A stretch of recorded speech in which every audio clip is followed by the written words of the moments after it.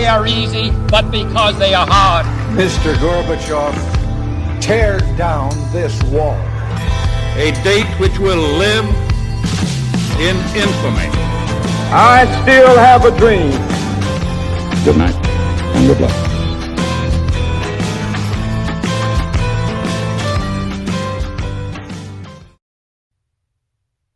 Hey, this is Chase Geiser with J.R. Majewski on the One American Podcast. Did I pronounce your last name correctly? You sure did, man. All right. Now, what is that, Polish? It is Polish, yeah. Man, you got a Polish name with the word Jew in it, so that must have been a hell for your family in the 30s. It was, you know. Actually, the name is pronounced Majewski, the correct pronunciation, but I always go by Majewski.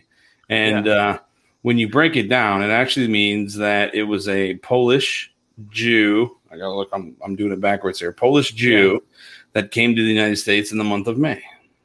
Really? Yeah. So is that actually the history? Or you're just making that up? No, I'm serious. You can Google the. So do you know what your family's name was before you set foot in the United States? Well, no. And here's the ringer. And I'm actually not Polish. My father's stepfather is Polish. So I see. I was, but there's something to say with nature versus nurture, because I was raised Polish and I didn't know that I wasn't Polish until I was about 16 years old. So really, yeah. So have you ever thought about doing 23andMe and getting to the bottom of it? I have. Did you do it? Yes, I did. What did you discover? If you don't mind sharing, I thought it was fascinating when I did it. So here's a few things I discovered. This is going to sound like a wild story, but it's true. I found out that my biological grandfather is the original secretary of the Hells Angels. That is awesome. And he's mentioned in Sonny Barger's book. And I met his granddaughter and sent photos of me. And then she didn't respond for about 2 weeks because the photos that I sent, he had died about 2 weeks before I contacted her. And her grandmother saw the photos and absolutely had like another series of mourning because I look so much like him. And then she sent me a bunch of the photos of him, in California and back when the Hells Angels were created. And it was a pretty cool experience. How long ago was it that they were formed? I would have to say in the 60s, I believe. Yeah, that sounds right. I don't know much about them. All I know is that they got a bad rap from Woodstock, and that Sons of Anarchy was really cool. Yeah, and I know they were highly patriotic. So maybe that's genetic. But I'm actually my legitimate genealogy is Scottish, Hungarian, Irish. Yeah, you look like a Scot. I mean, you look kind of like you could have popped right out of Braveheart. Yeah. I look like a chubby Conor McGregor. Is what people say. Didn't get dressed up for nothing. Yeah, right. That's like my favorite line in the movie. When people say, "What are you?" I'm American. That's kind of why I started this whole podcast. It's like, what are you heritage-wise? What's your political affiliation? And I just got sick of answering those questions, and that's why I am one American. Exactly. And that's kind of the idea behind it. So. I looked you up a little bit before we did this podcast. You're the dude with the lawn. Yes, I'm the dude with the lawn. So tell me about that story. Did you get to meet the president over the lawn thing? Yeah. Absolutely. Well, so what happened for those of the listeners that don't know what the hell's going on? All right, so I'll take you back to 2019. In 2019, so I'm a military veteran, and thank you for your service. Oh, you're welcome. And in 2019, I decided to support a veterans organization that works with wounded veterans, and is it the Wounded Warriors Project or no?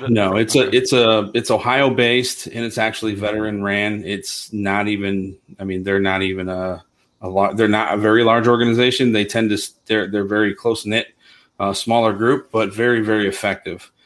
So what they do is they'll take folks that are veterans that are handicapped. You should name drop them, by the way, in case this goes viral. They don't. They secret. Yeah, they don't want to be out there. Got it. Yeah, got it. Just didn't want you to pinch yourself later for. No. They love me and everything. They just don't. They don't want any new friends. I understand. And they know how to find the veterans that are wounded, or disabled. So they'll essentially, let's say, for example, you've lost a limb. They'll have a veteran go with you on a hunt, depending on what game you'd hunt, say it's deer or duck or what have you. And that veteran will play whatever role that you need, to facilitate a successful hunt. So, for example, if you lost a leg, they'll help you. They'll get you back into a hunting location, into a blind, with a four-wheeler or with some type of an all-terrain vehicle. They'll help you clean and dress the game. They'll help you process it, and they'll help you get it home. And so, long story short, my wife and I decided to support them, and we're one of their biggest donors. And they were coming up a little short on a fundraiser for their big hunt of the year, which is deer season, obviously, which starts in like November. October is when they start going out and they start laying all of their, their grounds. They'll put their salt things out and all the other things for the deer. And so this at this time, this is when Colin Kaepernick and all the other bougie NFL players decided that, the national anthem wasn't good enough for them, and they started taking knees. So I do something very big on the 4th of July every year. And I decided, and I actually wagered them a bet. If they could break their fundraising goal, I would match my original donation, and I would paint the largest American flag they'd ever seen. So the long story short is they met their fundraiser, and I painted a huge Old Glory flag on. It's actually the Cowpens flag. It's the flag before Old Glory. 13 stars. It's 12 in circumference, 1 in the center. Okay. I painted that as a slight to the media because they were going after the flag, and I knew that the media would come to my house and freak out about it being a Betsy Ross flag. And right. I just wanted to it was a slight on my part because I know they don't they don't know the lineage of our American flag. So it's actually the flag before, but I made Ripley's, believe it or not, the largest Betsy Ross flag ever painted. And so for 2020, I posed the same goal to them.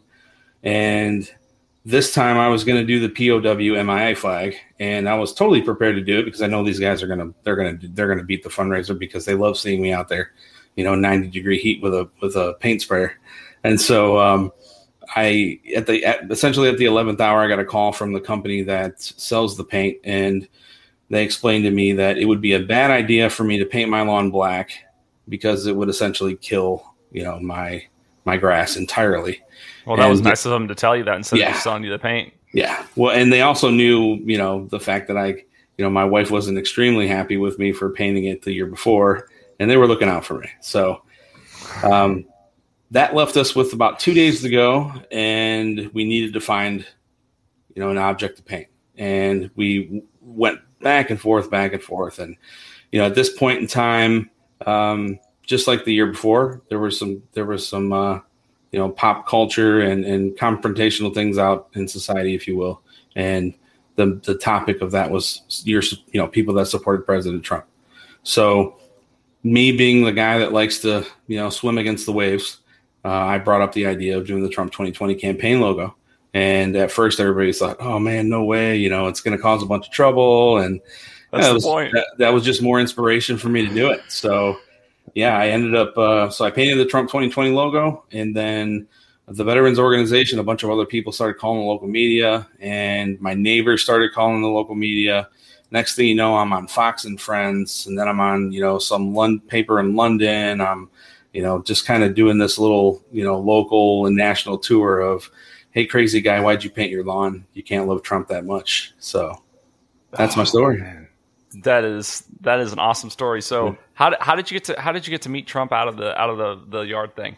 So he was watching Fox News when I was live. He must have tweeted you. He sent a tweet. Yeah, he sent a tweet, and then Don Jr. saw it. He sent a tweet. Mike Huckabee, you name it. Mike Huckabee was on the segment after me, and it essentially, if the president wants to get a hold of you, he does. So yeah. He ended up sending me VIP tickets to one of his rallies locally here in Toledo. He asked me to, attend a couple different rallies. I drove in his motorcade. Instead of just going and showing up, I wanted to do some work. So I drove the motorcade. I drove the news media around. And then I decided, based on the, recognition and the, at one point in time, I had about 100,000 followers on Twitter, and got a really good, I would say, a base, if you will, out of that. So I decided to use that positively to help local Republicans and national Republicans. And so I maintained my lawn throughout the entire election season. So from July 4th through actually mid-October, I had painted it every other week. And I spent did you lose? Did they ban you? No, they started banning, just tons of people that supported Trump or said anything, outside of the norm. And so you lost a lot of followers when they did the purge, basically. Yeah, and then a bunch of people just left Twitter altogether. So when all other things came up like Gab and Parler and all the other foreign platforms came out, a lot of people decided that they had enough and they just left. So, but after that, I decided to. Well, actually, I was asked to speak at a Trump rally, like a lower level rally for a Back the Blue. I spoke there. I was the keynote speaker, and then I met the state rep and a bunch of other folks from the Trump team, and I brought up the idea of having a Trump watch party at my home, and essentially, if you were, involved with Trump's campaign, they would allow you to have Trump victory events, and if you did, they would send you memorabilia and things like that to give out to people. And so I did that 3 times. I rented a 30-foot Megatron NFL-style TV. I rented a huge concert stage, and I had a couple guys come out with their food trucks, and I had over 1,000 people on my yard 3 times. I was the largest Trump watch party victory event in the state of Ohio. In the 2020 election cycle. So President Trump got a kick out of that. And, I spent about $60,000 doing all this stuff last year out of my own pocket, didn't charge anybody a dime. And, when I watched the election and the results and when, they had to Stop the Steal rally, I got back on Twitter and I leveraged my base again. I raised about $30,000 and I took close to 100 wounded veterans or supporters of the president that didn't have the financial means. I took them to Washington, D.C. on January 6th. So, and wow. President Trump, did you get a call on from the FBI about being there? Yeah. But were you scared? No, I didn't do anything did you go wrong. In? No, absolutely not. Did you know that you weren't supposed to go in, or were you under the impression that you could have if you wanted to and just decided not to? I don't think I even considered it in the moment. I was more worried about the guy who died. Ashley Babbitt? No, there was a gentleman that had a heart attack.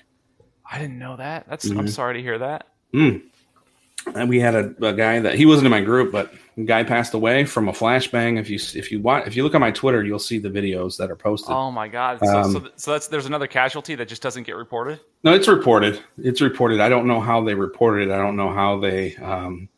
I don't know how they categorize his death, but in my experience, the flashbang was shot by Capitol Police into the crowd in a very irresponsible way, and he went into cardiac arrest because of that flashbang. But who am I to say that?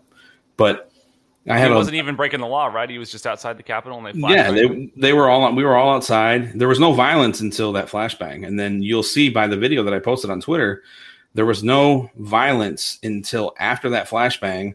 The crowd got riled up because the police were using less than lethal force on us when there was no reason to do so, not beyond the capacity that they already had. I mean, other than the intimidation factor that there's 4 million people walking up to the building and there's only 50 Capitol Police, but that's just an optic, right? So after that flashbang, that's when people started to get a little bit rowdy, and then the gentleman went into cardiac arrest. People tried helping him. It was ineffective. I had a lady that was with me that was, in her 50s, late 50s. She fell down, broke her, her wrist, and then dislocated her knee. And, I had a lot of people that were, not physically, 100% physically able. They weren't able to run or do certain things. I mean, they were elderly or they had been injured in their military service. So, it was a challenge for us, but, we were there to peacefully protest the election. I mean, nothing other than that. Mm-hmm. But I work in the nuclear industry, so I've been in the nuke industry since right after the service. So, and I have an active FBI clearance, right? So it's pretty easy for me to understand where I stand with the FBI. And, I immediately, when I got back home, I did what I should do as a responsible citizen, and I made sure that I cleared everything. And, what video and photos I had, I submitted, did all the other law-abiding things. Do you think the FBI was involved in some of the illegal activity? I mean, there was that controversial, I think it was Revolver News. I had Darren Beatty on the Beatty or Beatty, I don't know how to pronounce his name, but I had him on the podcast, and he's the founder of Revolver News. And they covered that story that said, that there were a lot of agents from the FBI that were involved in January 6th that, were also involved with the Gretchen kidnapping controversy. Do you think the FBI had something to do with instigating January 6th, or do you think that they were just? I'd be hard pressed to say, I think that as a matter of fact. I think it resonates with me, just like the election. I think there's a lot of things that were extremely dubious, that left the American population curious. And I think Congress failed in doing their jobs by eliminating, any suspicions that we had. I certainly think that the videos that I saw of a few gentlemen that were known to be FBI agents, and, the video of folks in the crowd trying to, incite, physical violence and physical protest. I certainly think that those individuals look alike, but I haven't done, my due diligence to, give myself the confidence to say that I firmly believe. But where there's smoke, there's fire, and there's a lot of smoke. And I definitely want to talk about your election, so I promise we're going to get to it. No problem. But I wanted to ask you if you have you ever feared that you were going to lose your clearance because of your political positions? No, I don't think so. I mean, I have a very good reputation in the industry. I have a very good working relationship with my company and throughout the industry. I'm a young leader in the nuclear industry. So I have, I've worked my way into, what I have today. And I think that there's years and years of legacy of, what I've brought to the industry, what I've brought to the people that I've worked with that significantly override my political feelings. And, I've always been in in the majority of my professional career, I was promoted very quickly at a very young age. I've managed a lot of big projects, a lot of large portfolios, and I've had the opportunity to lead people that were much, much my senior. And, that was a challenge in itself, but, the strategy that I implemented to get those folks to like me and to accept me as their leader, really built a foundation for the future where, I never expressed my political beliefs at work because I was the leader. Leaders don't do that. They don't impress those things upon folks. But I was the vent path for frustrated employees, that I was the guy that they could come to talk to. And, part of the reason that I was inspired to paint my lawn and show my, my support of the president was because of all the things that I had dealt with at a professional level. And I can tell you that many, if not almost all of my friends or work associates, once they realized that I supported President Trump, that really changed their minds on him as well. And they started to look into him with a different perspective, because they found themselves at a grounds where it's like, I've known JR for, 10, 15, 5 years. He's been a solid stand-up guy. He's been a great leader, a supportive person. How could he support this misogynist, this racist, this, terrible traitor, all these other things that the left-wing media placed upon him? And, because of the reputation that I had with those folks, that opened their minds. And I have a lot of friends that have come to me and they're all backgrounds, all diversities, all ethnicities, that have come to me and said, I really thank you for what you did. You stood up, you broke what they called the silent majority, and you gave us hope and inspiration, and you changed our minds at the ballot box. So, if at the end of the day, I made those veterans happy. But once I made Fox News, I thought to myself that if I can inspire one guy or one lady to wear their Trump shirt on Jeans Friday to work, I did my job. And it just evolved into what it is today, which is, me running for Congress. So let me ask you, if you don't mind, can I tell you what my opinion is on nuclear, and you can tell me whether I'm right or wrong, and I will believe you. Sure. Okay, because you're an expert and I'm not. So I wouldn't call me an expert, but well, it seems to me that that nuclear energy is incredibly safe and clean. 100%. But that my concern is that I don't trust government to properly run or maintain the facilities to keep it that way because of like Chernobyl, for example. And I know with the RBMK reactors, there were some unique conditions that catalyzed what happened at Chernobyl, and that we don't have facilities like that in the United States, or wouldn't, that use the cheaper materials that allowed those nuclear reactions to happen. But it seems to me that the incompetence of government is such that something like nuclear is probably not something a state could run. Now, I think the private industry could probably do it, but or the private market rather. But I don't know. So can you tell me whether or not you think I'm right or wrong about that? And like I said, I will believe you. I think you're right about nuclear being inherently safe. Nuclear is one of the most heavily scrutinized industries. It is the safest, be it from a reactivity management standpoint or through a defense in depth public safety standpoint. But even if you look at it from an occupational safety standpoint, nuclear workers have some of the most prolific and greatest safety statistics that you'll see. And I'll give you an example. If we're working on a job and you're walking through the plant, if you're not wearing your gloves in an area where you're supposed to wear your gloves, you'll get fired. If you're not wearing your safety glasses in an area where you're supposed to be wearing your safety glasses, you'll get fired. If you get injured on the job, even if it's you stub your toe, if you have to go see and seek medical attention, the entire sites will do what they call a stand down. And what they'll do is they'll say, hey, look, Chase was walking through the plant today. He stepped over a barricade. He tripped on a cord, fell. He's fine. But, what's the lessons learned from this? Well, pay attention to where you're at. Situational awareness. If you see signs, you see barriers, make sure that you're navigating those barriers in accordance with, proper protocol. And so nuclear has this layered approach to safety, not only for the workers, but for what's in that reactor. And now to your point about who can manage it, and I think nuclear belongs in the private sector, absolutely. There are examples here in the United States where the government actually manages nuclear reactors, and that's in Tennessee with Tennessee Valley Authority. Now, they're one of the highest performing nuclear utilities in the country, and actually their chief nuclear officer, his name is Don Mall. He used to be my boss when I worked here locally. Not to be confused with Darth Maul. No, not maybe. I think if he paints his face, he might look like him a little bit. But Don's a great guy, young man, a little bit older than me. He's a fantastic leader, and Tennessee Valley Authority is ran pretty well. Now, if you recall, President Trump had an issue with their CEO, or the last during his presidency, and he actually tried to fire him. I don't remember the reasons why, but be it what it may. Nuclear is very safe. I can tell you right now, if a disaster happened in this area, the first place I would want to be is the nuclear power plant, and I can see it from my dock. And wow. It is it is very, very safe. Did you watch the Chernobyl series on HBO? I did. What did you think? I was surprised that any major mainstream network did an anti-communist show, which I thought basically a lot of embellishment.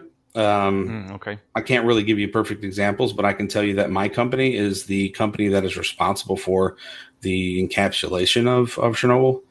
We actually perform that. The current encapsulation. It's done now. Yeah. Okay. Yeah, it's done now. And also, removing all of the spent nuclear fuel. So the owner of my company owns the patents for that. And, I work on a day-to-day basis with the scientists and the, very intelligent experts who perform that work. And, Chernobyl is an issue again with the RBMK reactors. Fukushima, on the other hand, that's an issue with, the Japanese style, not necessarily the style reactors, but their backup safety systems. As a matter of fact, because of Fukushima, all of the reactors in the United States, active reactors, underwent a study, and they're planning for what they call here a 100-year storm. So, example, this plant here on Lake Erie has mechanisms in place to face a 30-foot wave that would come off Lake Erie in the case of this 100-year storm. Never will happen, never has happened, but that's the type of deployment of safety features and safety nets and defense in depth that the Nuclear Regulatory Commission will impose on the private sector. Now, one would say that sounds fantastic. That's great. But I can tell you every plant doing a $15 million upgrade on a system that they, is highly unlikely to fail because we're not on an island. It can be, straining on the private sector. And that's the one thing that I think that you see in almost every industry is government overreach. So it is pretty tough, but you're right on when you said, that nuclear power belongs to the private sector, without a doubt. Interesting. So why is it, and I assume this is bullshit. If it's not, I don't care. But why is it that when I Google you, it says that you're a QAnon enthusiast?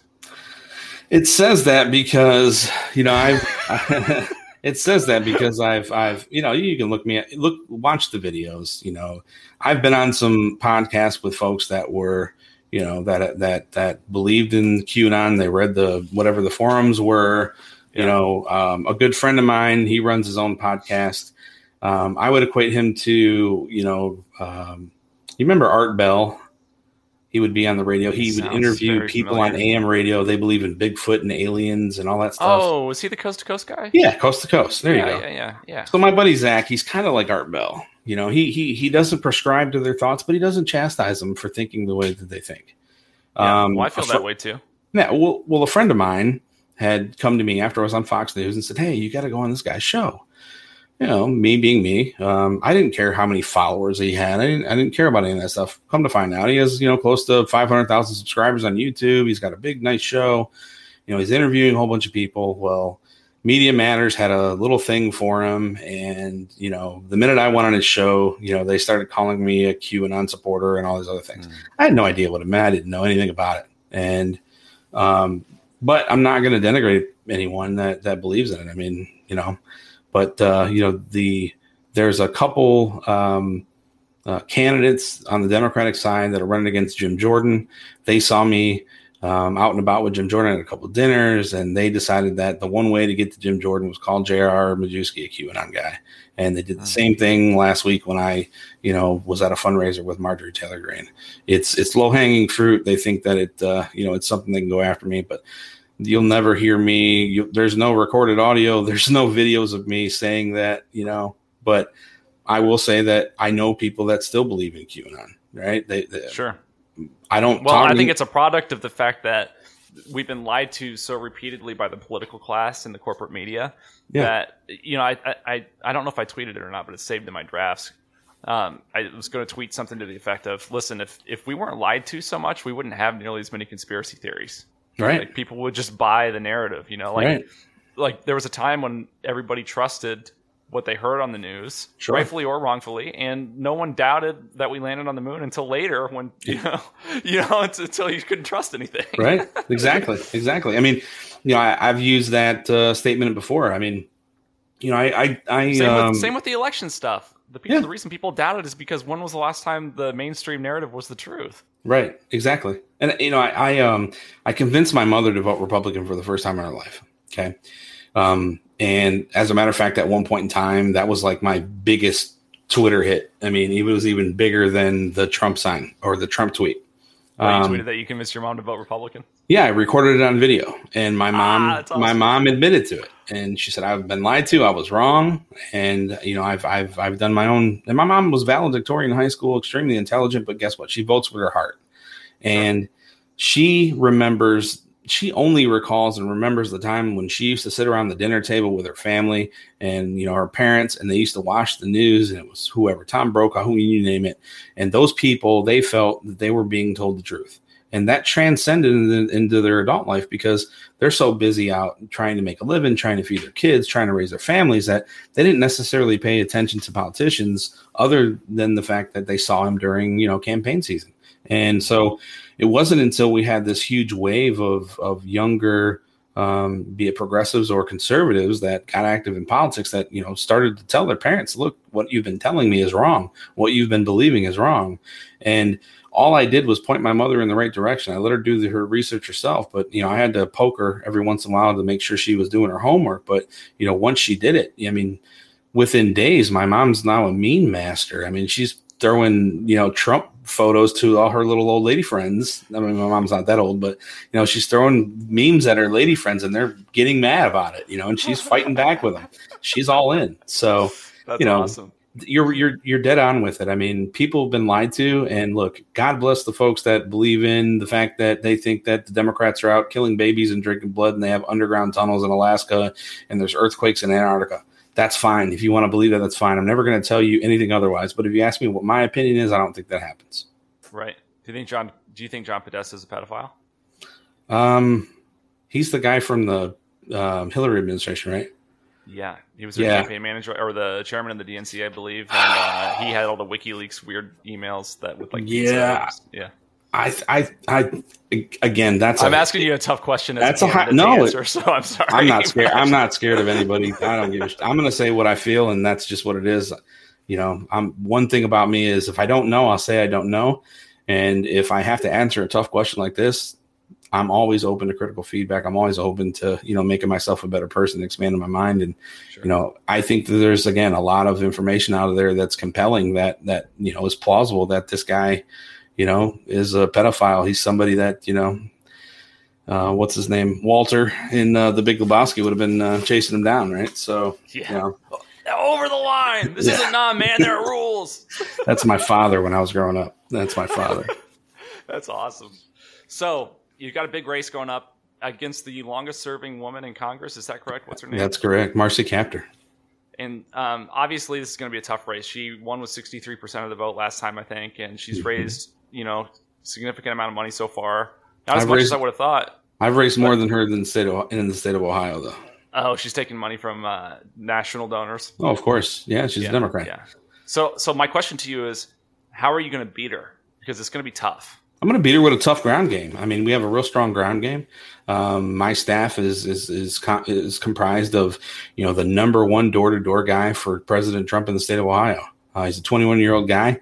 He was part of the Trump team. He got to come here and hang out on my lawn and see all the cool stuff we did. And, when the multi-millionaire candidates for Senate here in Ohio decided to call, he chose to pass them up because he found out that I was running.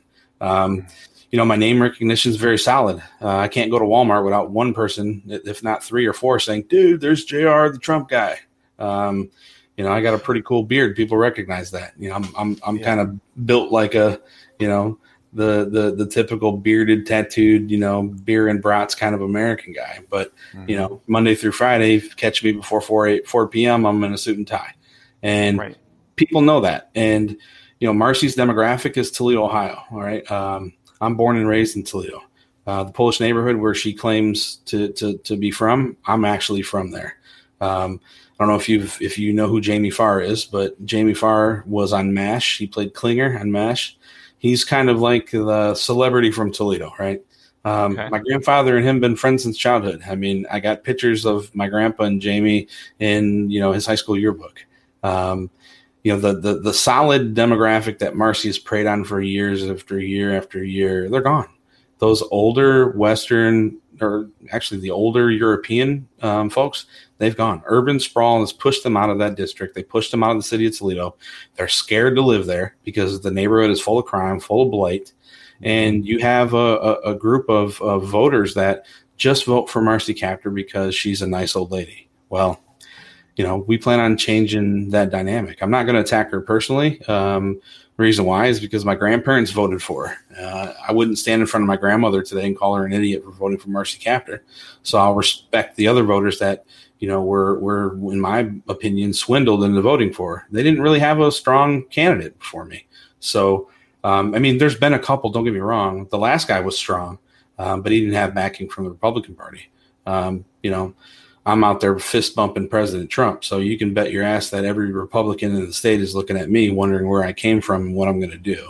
And that's a positive and a negative. But, for the most part, I have a reputation of, being the kind of guy that just helps anybody. And I still do it even on the campaign trail. And sometimes it hurts, sometimes I help people. And you know how it is. Nobody, people are only as friendly with you as they need to be, while they're in your presence. But the minute that they're gone, they forget about the things that they promised. They just take what they asked for and, they're out the door. But we're going to beat her through a solid ground game, man. It's like I said, Toledo's my home. I have a lot of friends that live in that area that have, that are of, they're white, they're of the, they're white, black, Mexican, Asian, and Arabic. I mean, I have friends in all of those, from all those ethnicities that have actually grown in the community and made something out of themselves. They're business owners or they're influencers or, they own radio stations, and they all respect and like me. They're some of the folks that decided to vote for Donald Trump, and they're ready for a change. Toledo's falling apart. It's been falling apart for years, and that's the biggest area. But the other thing we have going for us is redistricting. Ohio's losing a district because of the 10-year census, and our state senate is going through that right now. So So what are you going to do differently once you get in? The first thing I'm going to do is actually be in district and represent people. Marcy Kaptur may be the longest standing congresswoman in history, but she has the worst attendance record than any other congressman or woman, regardless of their sex. I should say they, them, or whatever the heck else they call them now. But it's too complicated for me. Yeah. So, Marcy's not around. I think the last time we saw Marcy is when Joe Biden came in town. I've been to every festival, every fair in this district. I think that was something for this community. Whether or not I was going to be the candidate, I still made a presence there. I think this district has been oppressed through the COVID-19 mandates. I have friends that lost businesses. I have friends that fought, and they've been fined to the point that they're wondering how they're going to mend themselves financially and recover. And I think the least that Marcy could have done and other candidates could have done is actually showed up to these things and showed the community that they, appreciate and respect the fact that they're allowed to be free and they're allowed now to be, unmasked and to, gather at these, these municipal events. But, she didn't attend any of those things. And I made sure that the people in the community know. The other thing is, we're extremely dependent on our nuclear power plants here. Our power plant here at Davis-Besse is one of the best operating nuclear facilities in the world. I've had the pleasure of working there for over 10 years, and I'm very in touch with the current staff there. My friend and former boss is the site vice president. A lot of my friends still work there. Marcy Kaptur has done nothing at all in the for that plant in the entire time she's been in office. She's the only time she shows up is when there's a public public meeting with the Nuclear Regulatory Commission that opposes whatever the plant wants to do. That's the only time she's there. That is something that's significant to this community because we're facing a lot of issues here in the state with regulation and deregulation of that market. And Marcy Kaptur wants to bring sustainable energy here, obviously using what she would define as sustainable energy, and she wants to litter our lakefront with wind turbines. And I can actually stand on the floor of the House and I can speak articulately about the fact that the Green New Deal is bullshit, and I can call her out and I can explain to her why companies like Siemens give you turbines for free and why nuclear power is important and why natural gas and clean coal isn't as sustainable. And all the turbines froze in Texas. I'm in Texas. Yeah. And Ohio is much colder than Texas. Exactly. So I don't know if there's ways to mitigate that. I'm not an energy expert, especially not green energy expert by any means. So, maybe it was just an issue with the way Texas was doing it. But I don't know if you can weatherproof them, but it seems to me that turbines is not a very effective way to generate power in the winter in a Midwest state. They're not, and they're not fossil fuel free. That's the point. They're heavily reliant upon, a preventative maintenance plan.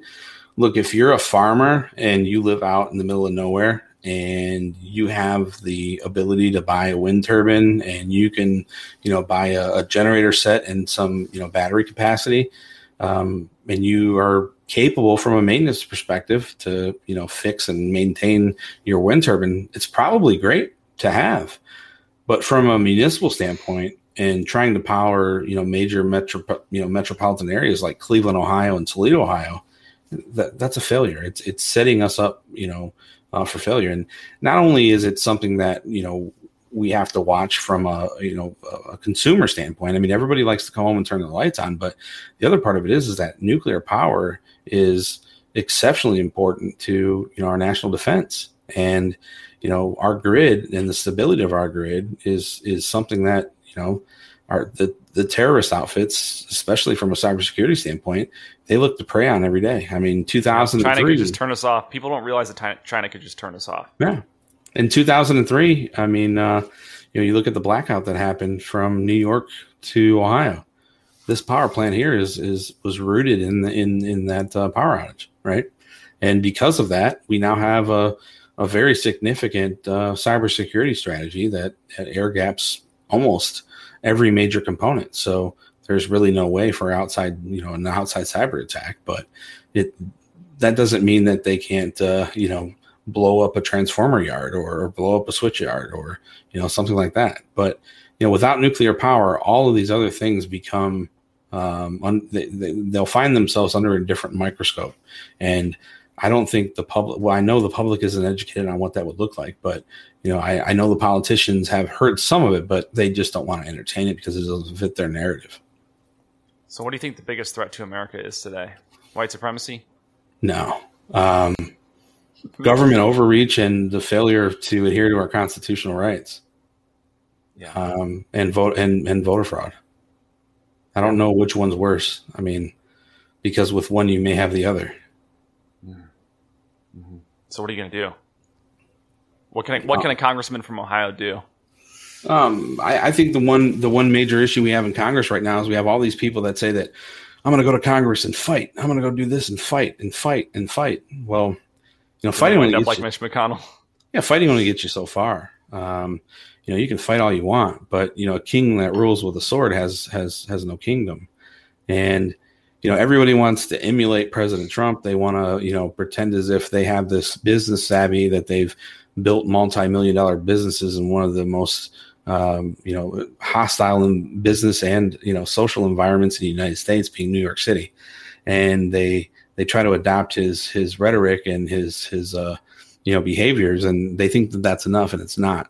We need people in Congress that have critical thinking, the capability to critically think. We need people that can solve complex issues. We need people that can get folks to work together and strive towards a common goal. Sometimes you have to work across the line. That doesn't mean you have to high five the Democrats and watch their kids and go to soccer games with them, but for God's sake, you have to work with them. And there's something to say about the art of manipulation, right? If you can get them to believe in something, and if you can convince them that what you're doing is right outside of just taking a hard party line, you might find yourself being more successful. But if you look amongst the ranks of Congress members, we have people that are, born of wealth. They're some rich lobbyists' kids. I don't want to say something that will allow people to tie back to who I'm referring to, but there's some folks of privilege. And when I say that, I mean privilege as in they've done nothing from a professional standpoint, and they surround themselves with campaign strategists and lobbyists and things like that. And all they are is a mantelpiece for a narrative or an agenda. And look, I'm not that. I'm not that good looking. I'm just smart enough, and I've navigated my life, and I've won. And despite all the odds being against me, I'm a military vet. I'm one of the youngest executives in the nuclear industry. I have a master's degree, and I have the house I've always wanted. I have everything you can name. I mean, I don't want for anything, and I'm taking a 6-figure pay cut to do this, right? So I'm not looking to go on Fox News and hang out with Sean Hannity and smoke cigars. I'm looking to change. I wouldn't mind doing that though. I would. I'm not a huge Hannity fan, but I'd have a cigar with him. I would too, but that's not going to be my agenda, right? Right. I'm not going to leave the Capitol building and run to Fox's headquarters. Not insinuating people do that. I'm just being facetious, But at the end of the day, as a representative, you have to work for the people. You have to want to work for the people. I'm a leader. I'm a servant leader. I had to be. There's no way to convince a person that's been in the nuclear industry, 30 years my senior, that they should follow this, bright-eyed and bushy-tailed kid, to get some things done. And nuclear is not an easy industry to work in. And, I've done everything from being responsible for spent nuclear fuel to cybersecurity. I've built 500,000 square foot buildings from the ground up. You name it, I've done it. And it's always taken a team. I've never been the expert. I don't even, I can change my tire and my oil in my car, and that's about it.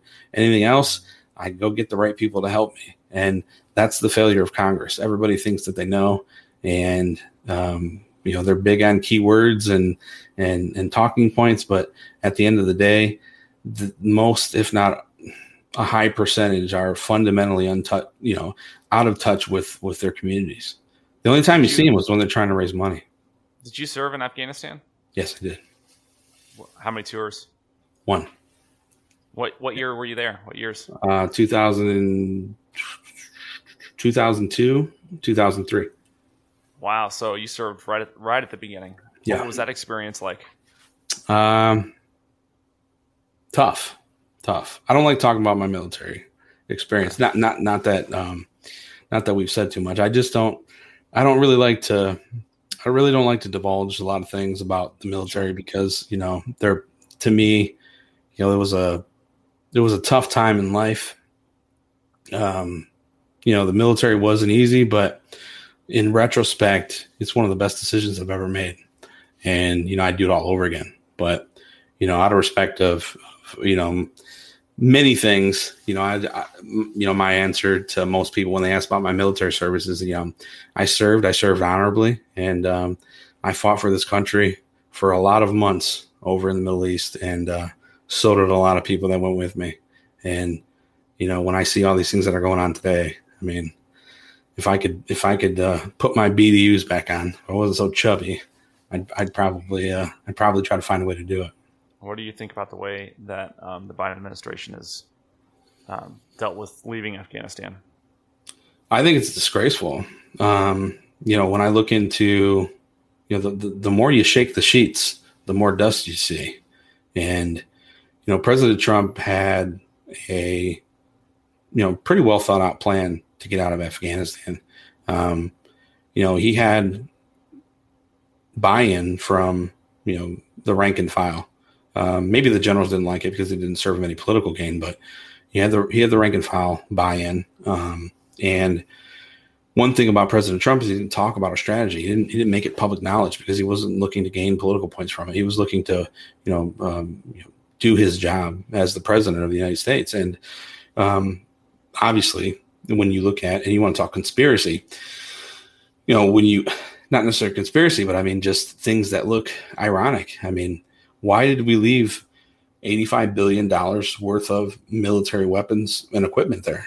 Why did we leave roomfuls of $100 bills? Why? I mean, why did we do that? Last time we wanted to give Iran money, we just flew a plane over there and pretended like it had something to do with, with the nuclear arms deal. But the reality of it is we found a way to pay our masters. And I wouldn't put it past the Biden administration to have, be doing that again, because those weapons aren't going to go to China.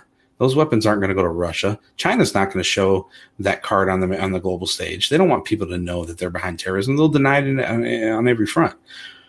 Where it'll go is Iran, right? Iran will be the first buyer. And I wouldn't be surprised within the next 7 days you see these jerks flying Black Hawk choppers. And when they do, you think it's scary now? Wait till the American public sees ISIS or the Taliban flying Black Hawks. That's going to be scary. They won't keep them in the air long, but all they got to do is get on the news. And China will be over there. They'll reverse engineer. They'll steal our IP like they always do. But there's a lot of intelligence when it comes to the composition of those Black Hawk choppers, and that, in my mind, is treason in itself when you allow that type of intelligence to just be vacated and left. I mean, right. There has to be a reason. There has to be a reason. I've moved Patriot missiles across countries. I know the protocol that comes with moving those types of things. Look, a Black Hawk chopper is not a Patriot missile, but it's treated the same way. And we don't just leave that stuff laying around. Not at all. Now, if it was not unless you want somebody to have it. Yeah, exactly. And you could bet if it was a stripped Black Hawk, there was no intel on there, no tech, nothing that we're worried about getting, stolen and compromised. They would have come out and said that, because that's a defensive, mechanism for them. They're going to come out and they'll deny, but they didn't do that. And, Joe Biden showed, I think, where he stands on this yesterday when he couldn't even look up at the podium. I mean, I think he's I think he's unfortunately a pawn for, many things that are going on right now. And yeah, what baffles me is, like, I don't understand what his incentive was to do it the way he did it. Like, for a long time I've said that we should get out of Afghanistan, but the appropriate way, right? And it doesn't make any sense from an incentive standpoint why he did it so abruptly and recklessly. Yeah. Like, who's buying? Like, what's really going the fuck on? Right. There's something behind it, right? There just has to be. And this is leading again to what we just talked about. This is going to create years and forums worth of conspiracy theory. Oh yeah. Right. Oh yeah. This is going to create a giant amount of information that's going to be pandered on the internet, and you're going to have people believing, that he did this to hide a sex trafficking ring or something. I mean, this is the kind of rhetoric that's going to come out of this. And yeah, because almost anything makes more sense. Yeah, exactly. I mean, I personally, in my heart says that, I want to believe they just panicked. They made a couple of mistakes and it created a domino effect. I want to believe that, but common sense tells me there's got to be a reason. I don't know what the reason is, but Congress should be demanding answers. And right now, they're just grandstanding on a lot of things, and shame on them for doing so. They're using the death of the 13 American soldiers as, an opportunity to stand up on a soapbox. But, they should be they should be calling members in. They should be calling, on the Biden administration to do something. They should be, taking these folks to task, and they're not doing that. So, well, one congressman did call for the 25th Amendment to be used, I believe today. I think it was earlier. I can't remember which congressman it was. I know Marjorie Taylor Greene filed articles of impeachment, and I know there were a couple other congressmen that got on, onto that ship. But, my point is that, she did that before Marines died, and she was on the right path. She did and was doing what I think should be done. But once those Marines died, I mean, the narrative turned to, oh man, the poor Marines, and I get it. Don't get me wrong, but we don't then stay on the Biden narrative as much as we stay on the let's get everybody the hell out of their narrative, right? Let's send a special operations detachment in there that can evacuate these folks. I mean, like Robert O'Neill said, give him 9 guys and he'll get everybody out of there. And if you look that dude in the eyes and you don't believe a word he's saying, and you're not in the right country, because those guys can do that kind of stuff. We have the resources. We just got to do it. Do you think that we could have taken out Osama bin Laden without a full-scale invasion of Afghanistan? Wow. In hindsight? Yeah. I mean, yeah. I don't see why not. I mean, in retrospect, we kind of did. I mean, right, because he wasn't even there. He was in Pakistan, right? Yeah, he was hiding in the mountains the whole time. Yeah, that's a good question. I never really thought about that, but because I mean, that was kind of the whole at the time. That was the whole incentive for going there. Was, hey, this is where Al Qaeda is. They shelter Al Qaeda. This is how we get Osama bin Laden. We need to invade them, wipe out the terrorist threat, and then. Yeah, but I mean, we also looked at conquering, the entire regime. And if you remember back then, it was the deck of cards, right? I was very young. I was only 11 when 9/11 happened. So they had a deck of cards. So each leadership member of Al Qaeda was assigned a deck of cards in accordance with their performance or their position in Al Qaeda. And you'd see the Green Berets, you see the Delta guys, you see the SEALs. They'd all have a deck of cards, and it was their way of remembering when they would see people. Because one of the things that you do in the Middle East when you have nothing better to do is you play cards, right? So that was the U.S. military's way of reminding us of who the bad guys were. So the face cards were the terrorists, and people were playing with deck of cards. That's pretty smart. Yeah. It was very effective, and we should make an alternative one where it's all the enemy of the people, the domestic enemies. That's a good idea. That's a good idea. That would sell them to a lot of vets. It's a great idea, but yeah, it also it made our allied forces smart on who we were looking for too. Mm-hmm. But we did a really good job. Have your deck? No, oh no, I wish I did, but I don't. I had a couple at one time. I lived in when I first got out of the service, and I started working at the power plant here, I moved into an older house by the plant, and I had a fire in my garage, and it burnt like a lot of my military stuff, a lot of my cameras, a lot of my photos, a lot of my, my coins. I have a couple of the coins left, but all my BDUs got ruined except for one pair. So I lost that because I had my big bags, my big, sea bags and all that. Just up in all the vets I know keep that stuff in the garage. Yeah, and I got, and the fire wasn't that big, but it was, obviously that's the most flammable stuff up there, and it took it out. So yeah, I don't have a lot of the stuff that I wish I still had. I don't have.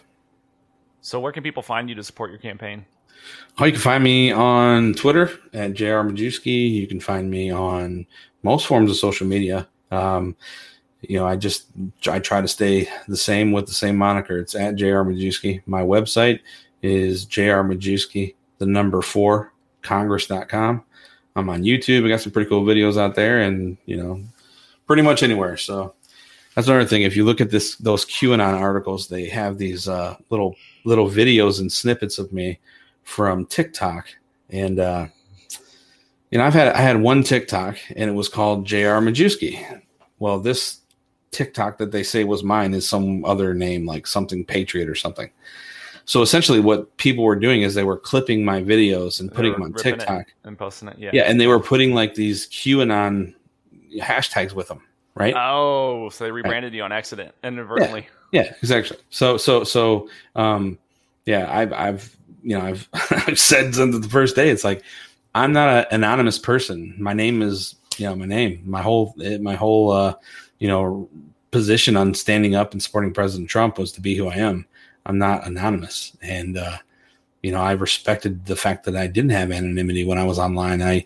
I behaved in a manner that, was commensurate with wanting to maintain a reputation. I didn't have, some fake picture and some fake name.